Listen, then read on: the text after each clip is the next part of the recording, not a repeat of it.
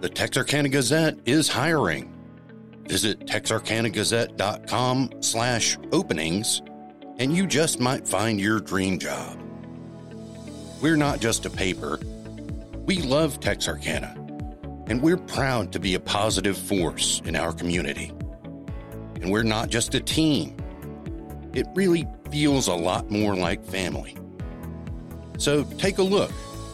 Visit texarkanagazette.com/openings today.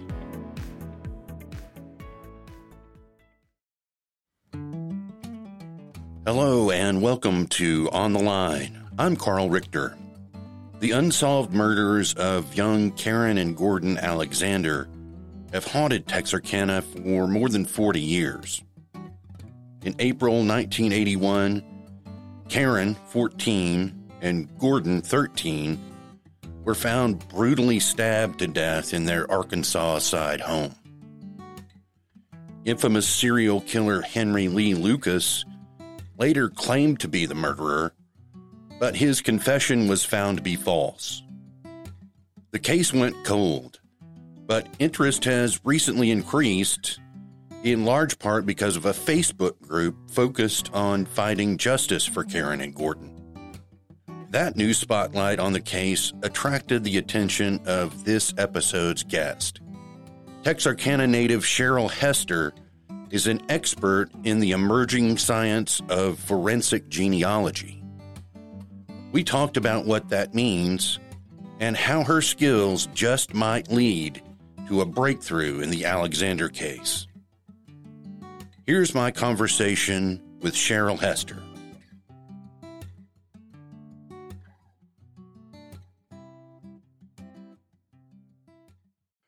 Joining me on the phone is Cheryl Hester from Aubrey, Texas.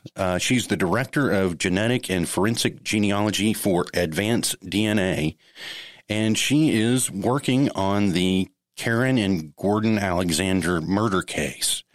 How are you, Cheryl? I'm great. Thank you. Thanks for joining us today. What you do is so fascinating to me. Can you just first tell people what are genetic and forensic genealogy? Well, basically, I like to put it that I work in the space where DNA and genealogy marry. So you've got this new DNA technology that came online probably in 2009, 2010, when the first ones were direct-to-consumer testing came out. And in 2018, as we all know, about April 2018, the Golden State Killer case was solved. I was going to bring that up. Yeah, I think a lot of people have heard about that one. Right. There was other cases being worked on, but that was actually the very first one to be solved that I know of. And so that kind of opened the door for the rest of us. There was not very many of us. There's still not very many that actually does this kind of work. So we were able to come through and start working on DOE cases and murder cases, violent crime cases. So that is basically where we are right now.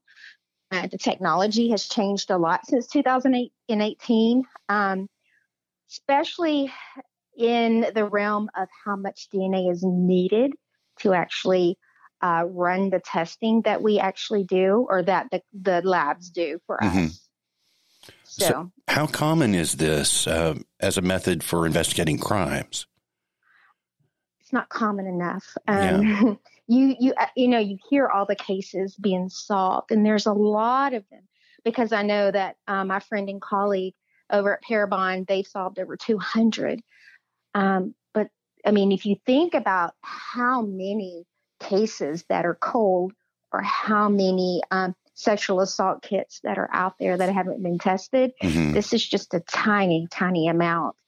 That's one thing that I think all of us in this field try to encourage law enforcement to look at the cases that they have, especially those cold cases, and reach out to us. And, it doesn't cost anything to have a conversation about, what kind of what kind of evidence do you have? What do you have that we can get DNA off of?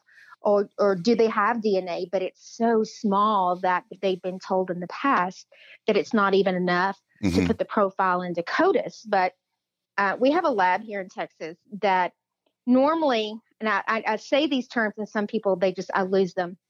Normally, back in 2018, they wanted 20 to 25 nanograms of DNA.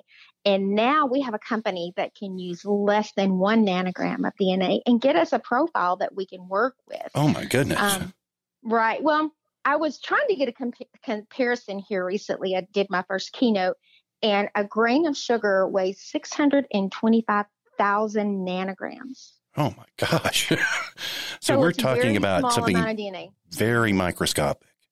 Right. And even degraded DNA, DNA from cases that have, 40, 50 years old, they're able to use that. They do implantation techniques on that. I'm not a lab person, so I don't, I kind of know basically what they do, but, that's their field. And also to what we call a mixture of DNA, which may be the victim and the suspect mixture together. So they're able to use that where in the past they've not been able to.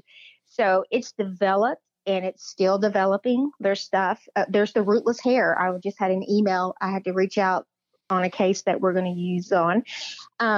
So if usually the hair had to have a root in order to get the type of DNA we need. You need the follicle, right? Right. Well, Estrella, the lab where Dr. Green, it's his lab actually, he came up with a technique that they can extract DNA off of a hair shaft. That is amazing. I think all of us were so excited when we heard that, because we all have cases that, the DNA just wasn't enough. They used up the DNA, so then have any left, and, we're left with these hairs without the root. And, we were like, okay, we're encouraging our law enforcement partners.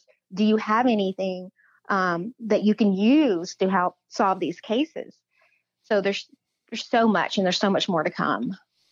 And, you use these techniques only for criminal investigations. You can help people find out who their parentage is, correct?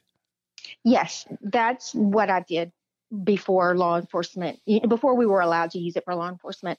In 2011, I actually tested myself because it was brand new. And as a genealogist, I thought, what can this do for me as far as genealogy? And when I got my results back, I knew quickly that there was going to be mysteries in my own family that I was going to be able to untangle and solve. And I was able to, and my husband too, he had one.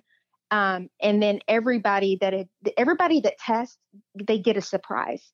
Sometimes it's close, like they may find out their father's not their father, or they have a sibling they didn't know about.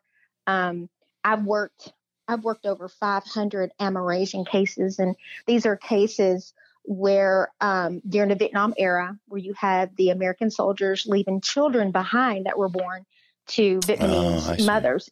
Either they didn't know, or maybe they knew and they were like, am I really the father? I've seen all kinds of scenarios. So, and my father is a Vietnam vet. So that became an interest for me in 2015. And that's when I started working with them. A lot of that I did pro bono, just because, I felt like, it was they'd already done enough suffering from the time that they were born until the time they were able to actually come over, those who've been able to come over to the United States. So, is it too personal to ask what you found out about your family? No, they're all dead now. My dad's parents, my grandmother, she had 8 kids, and my father is the only biological child. And he's the oldest. They all know about this. And the youngest 4, they had the same father, which was at the time, this was years and years ago though. He was the marshal for the city. I won't name the city. Was it Texarkana? That they lived in. So he fathered all these kids. I mean, so there was this long going relationship that there were suspicions. So this wasn't something that was totally surprising. And there was another surprise that I don't want to talk about because it was a little bit too closer. It was just a little bit more, I don't know, sensitive. Something that they probably wouldn't talk. Yeah, it was very sensitive. So myself, I've not found any half siblings that are from, Vietnam. I would be glad. I would welcome it. I'm an only child. So, and my husband, his grandfather, his dad's father, had just popped up in Mississippi and got married, and nobody really knew who he was. And come to find out, he was an ex-con that had wanted to start his life over again. So he left 4 little girls and went across the other side of the state, changed his name, and married and had 8 more kids. Wow. That was a huge surprise to everybody. Yeah. Everybody has a story, I suppose. Yeah, there's, sometimes you don't know unless you test. Some people don't want to test. They feel like, I've had people say it ruined their lives, and I respect that. But there's surprises. I mean, I, of course, would like everybody to test so they can upload to GEDmatch and opt in for law enforcement sharing, because that's how we solve the cases. I can't use Ancestry and I can't use 23andMe, the 2 larger, databases. So I'm left with, GEDmatch and then Family Tree. Of course, they have to opt in first. Is that because of the company's policies? They just don't release the information? Yeah. Right. Well, the ones that we can't use, they're just keeping law enforcement out. And I kind of understand, because not everybody is on board with, there was a whole thing with informed consent that went on right after this started in 2019, and they opted everybody out of GEDmatch.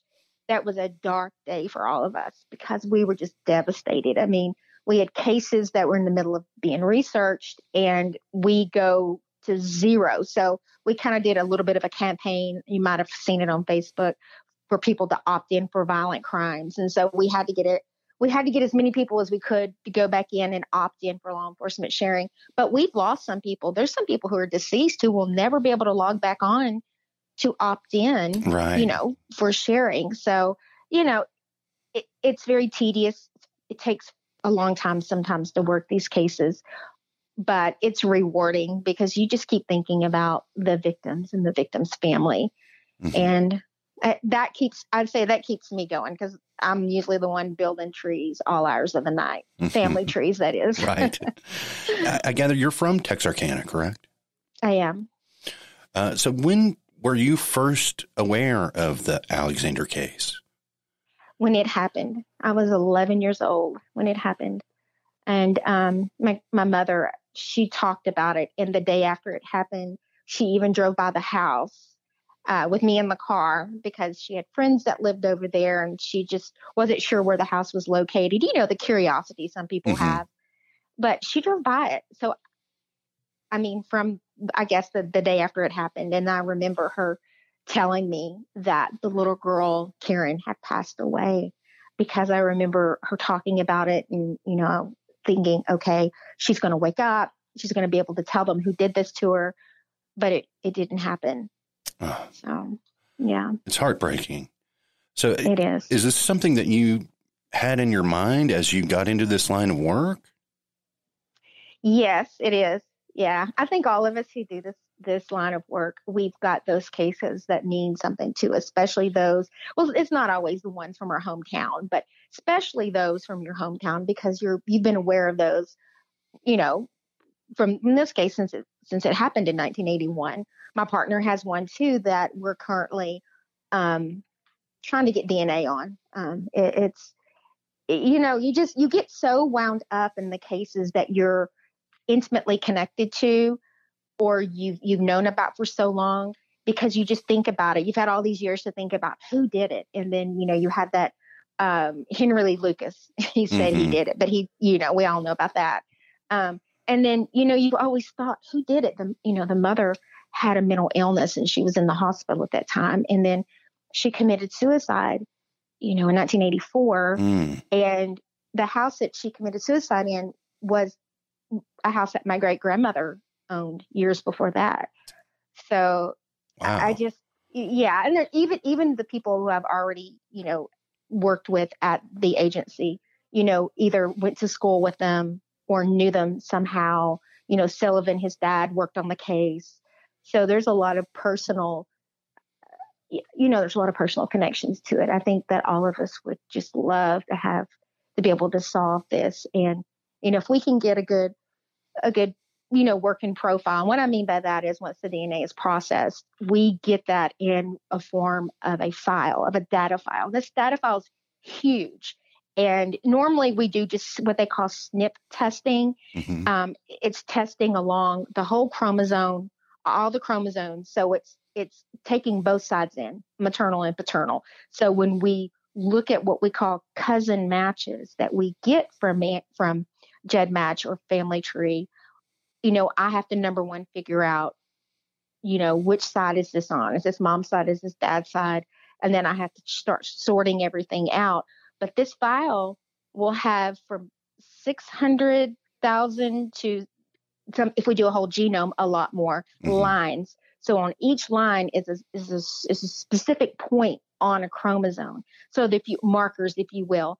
Now I'm going to compare this to CODIS. Most of the time, CODIS is only 15 markers. What is that? I'm sorry.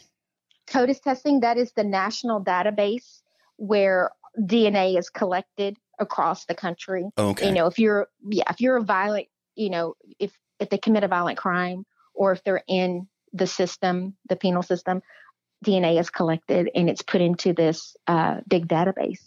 And if there's not a hit in CODIS, then, that's when it either goes cold and then we come and play, if the agency feels like they want to move with it.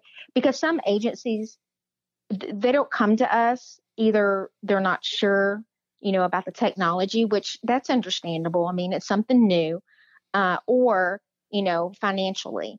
And financially, we try to help any way we can. There is other, Season of Justice, for example, that is an organization where they can apply for a grant to help with testing. And that helps a great deal, especially if you have to do the advanced testing, like say on a hair. That's the most expensive type of testing that's done, hair and bone.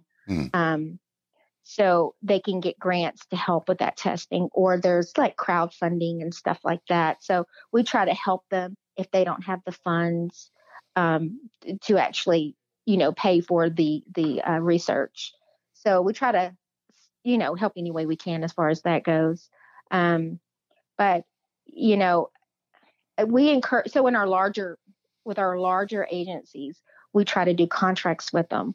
And these are the ones who are able to get grants, federal grants for, say, SAKI kits, sexual assault kits, or other grants. And it saves lots of money because what we do is we do like an hourly rate opposed to just like a onesie, twosie type, case. So it saves money. Do we get as much money? No, but that's not why we're doing it. We're not going to get rich doing this. Yeah. Anyway, so, all my colleagues that I've worked with for years, we do this because of the victims and the victims' families. That's why we do this. Are you in touch with Texarkana law enforcement about the Alexander case? Yes, I am. Where right now it stands, it's been in the same place for a few months now. We're waiting on the crime lab. They're doing some extra testing on the evidence for us. So that's kind of where we're holding at right now. It's been a while. The crime lab is backed up, of course. If they have something come in that's higher priority, say if they have a suspect and they need an immediate comparison, well, that's, that takes precedence over this. Are we talking about a state crime lab? Yeah. We're talking about Arkansas State Lab. Yeah. So, it doesn't move fast sometimes. The fastest part is when I get a hold of it. Yeah. My research is the quickest part of the whole thing. I'm sure computing technology is advanced enough that you can make those comparisons a lot faster these days. Right. Not quite CSI. Right. No, it's not like, as you see it on the television, but, and then again, you don't know, staffing and stuff like that. So I've not worked with the Arkansas Crime Lab before. So I'm not sure, how it's going to go, but we are constantly in contact and we feel good, about moving forward. Can you talk about what specific evidence they have? I cannot talk about that. No, I'm sorry. Okay. I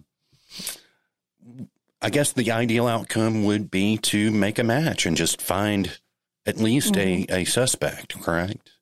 Right, right. And the way that we work, so it's just like if you were adopted and I was going to try to find your birth parents, it's the same way, except it's a little bit more, delicate as far as, it's a violent crime, of course. Sure. And I can only use the two databases, but I reverse engineer the family tree for the sample DNA that I'm given.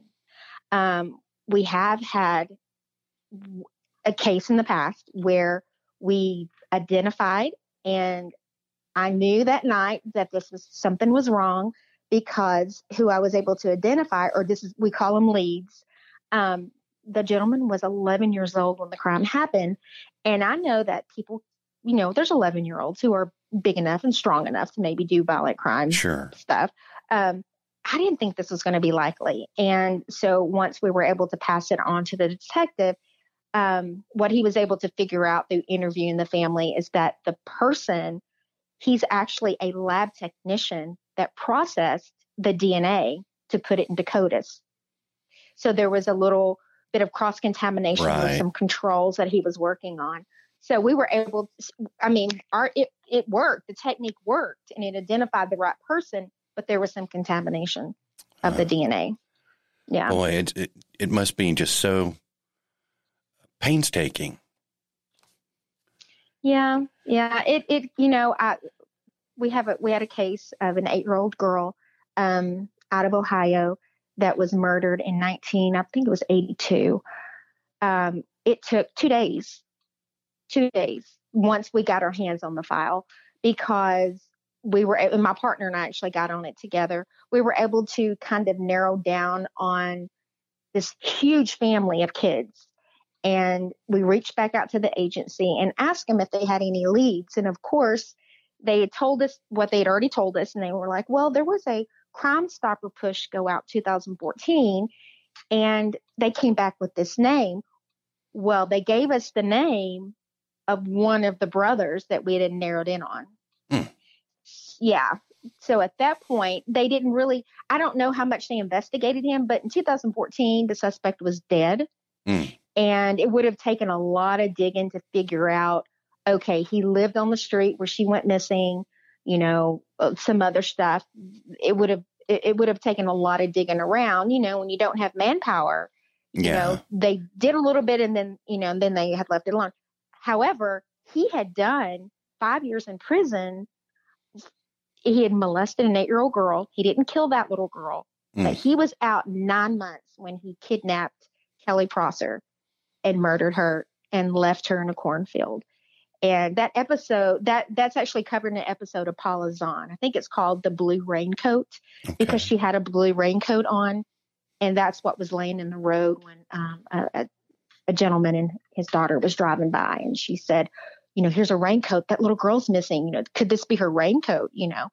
And sure enough, it was, and they had found her body in the cornfields. Oh, it's horrible. Yeah. Well, how can people help you here in Texarkana? Is there any way? Well, if they've tested any of the sites, or if they're willing to test and have their DNA compared, then, like I said, if they've already tested, then they can upload to GEDmatch. And can you spell that, please? Mm-hmm. It's GEDMATCH. Okay. And so if maybe someone perhaps suspects a family member, they could upload their DNA. Right. Or if they suspect, they should reach out to the agency and discuss it with them. So they can have the name, and because right now we're still waiting on lab processing. Okay. Yeah. How can people get in touch with you if they want to use your service for any reason? Well, we have a site, which is advancedDNA.org. Okay. We can be reached there through email. Great. Well, we're all wishing you the best of luck with this. It's sort of a shadow over the city, and we really want to find out who did this. So thank you for the work you do. And thank you for taking a little time to talk to me today. Absolutely. Absolutely. I'm praying that we can solve it. Thanks so much. Thank you.